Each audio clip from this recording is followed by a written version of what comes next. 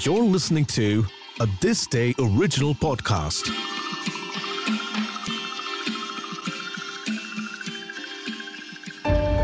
No confidence again. When a single vote brought down the government.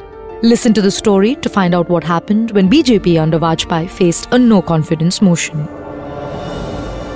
April 17, 1999. The BJP-led NDA was facing its second no-confidence motion. The previous one resulted in Vajpayee's resignation in just 13 days and this one in 13 months. The NDA was threatened constantly by AIADMK chief J. Jayalalitha for not meeting her demands.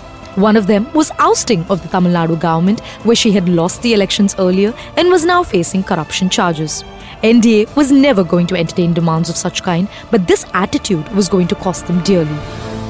Jayalalitha was frustrated as her demands were not met.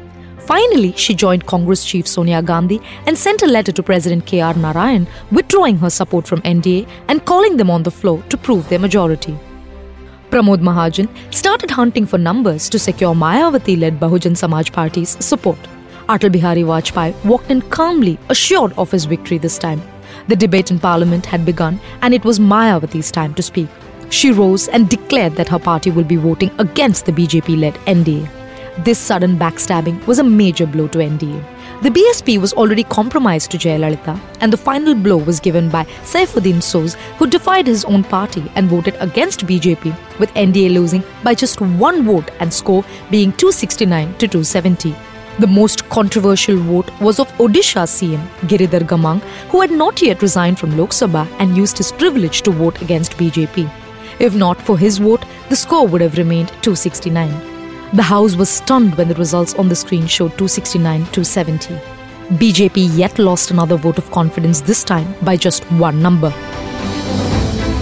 The opposition was delighted and Jayalalitha had her revenge, but not for long.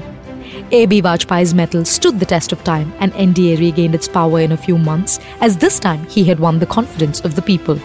This time, Vajpayee completed his term of 5 years and became the very first non-Congress PM to do so.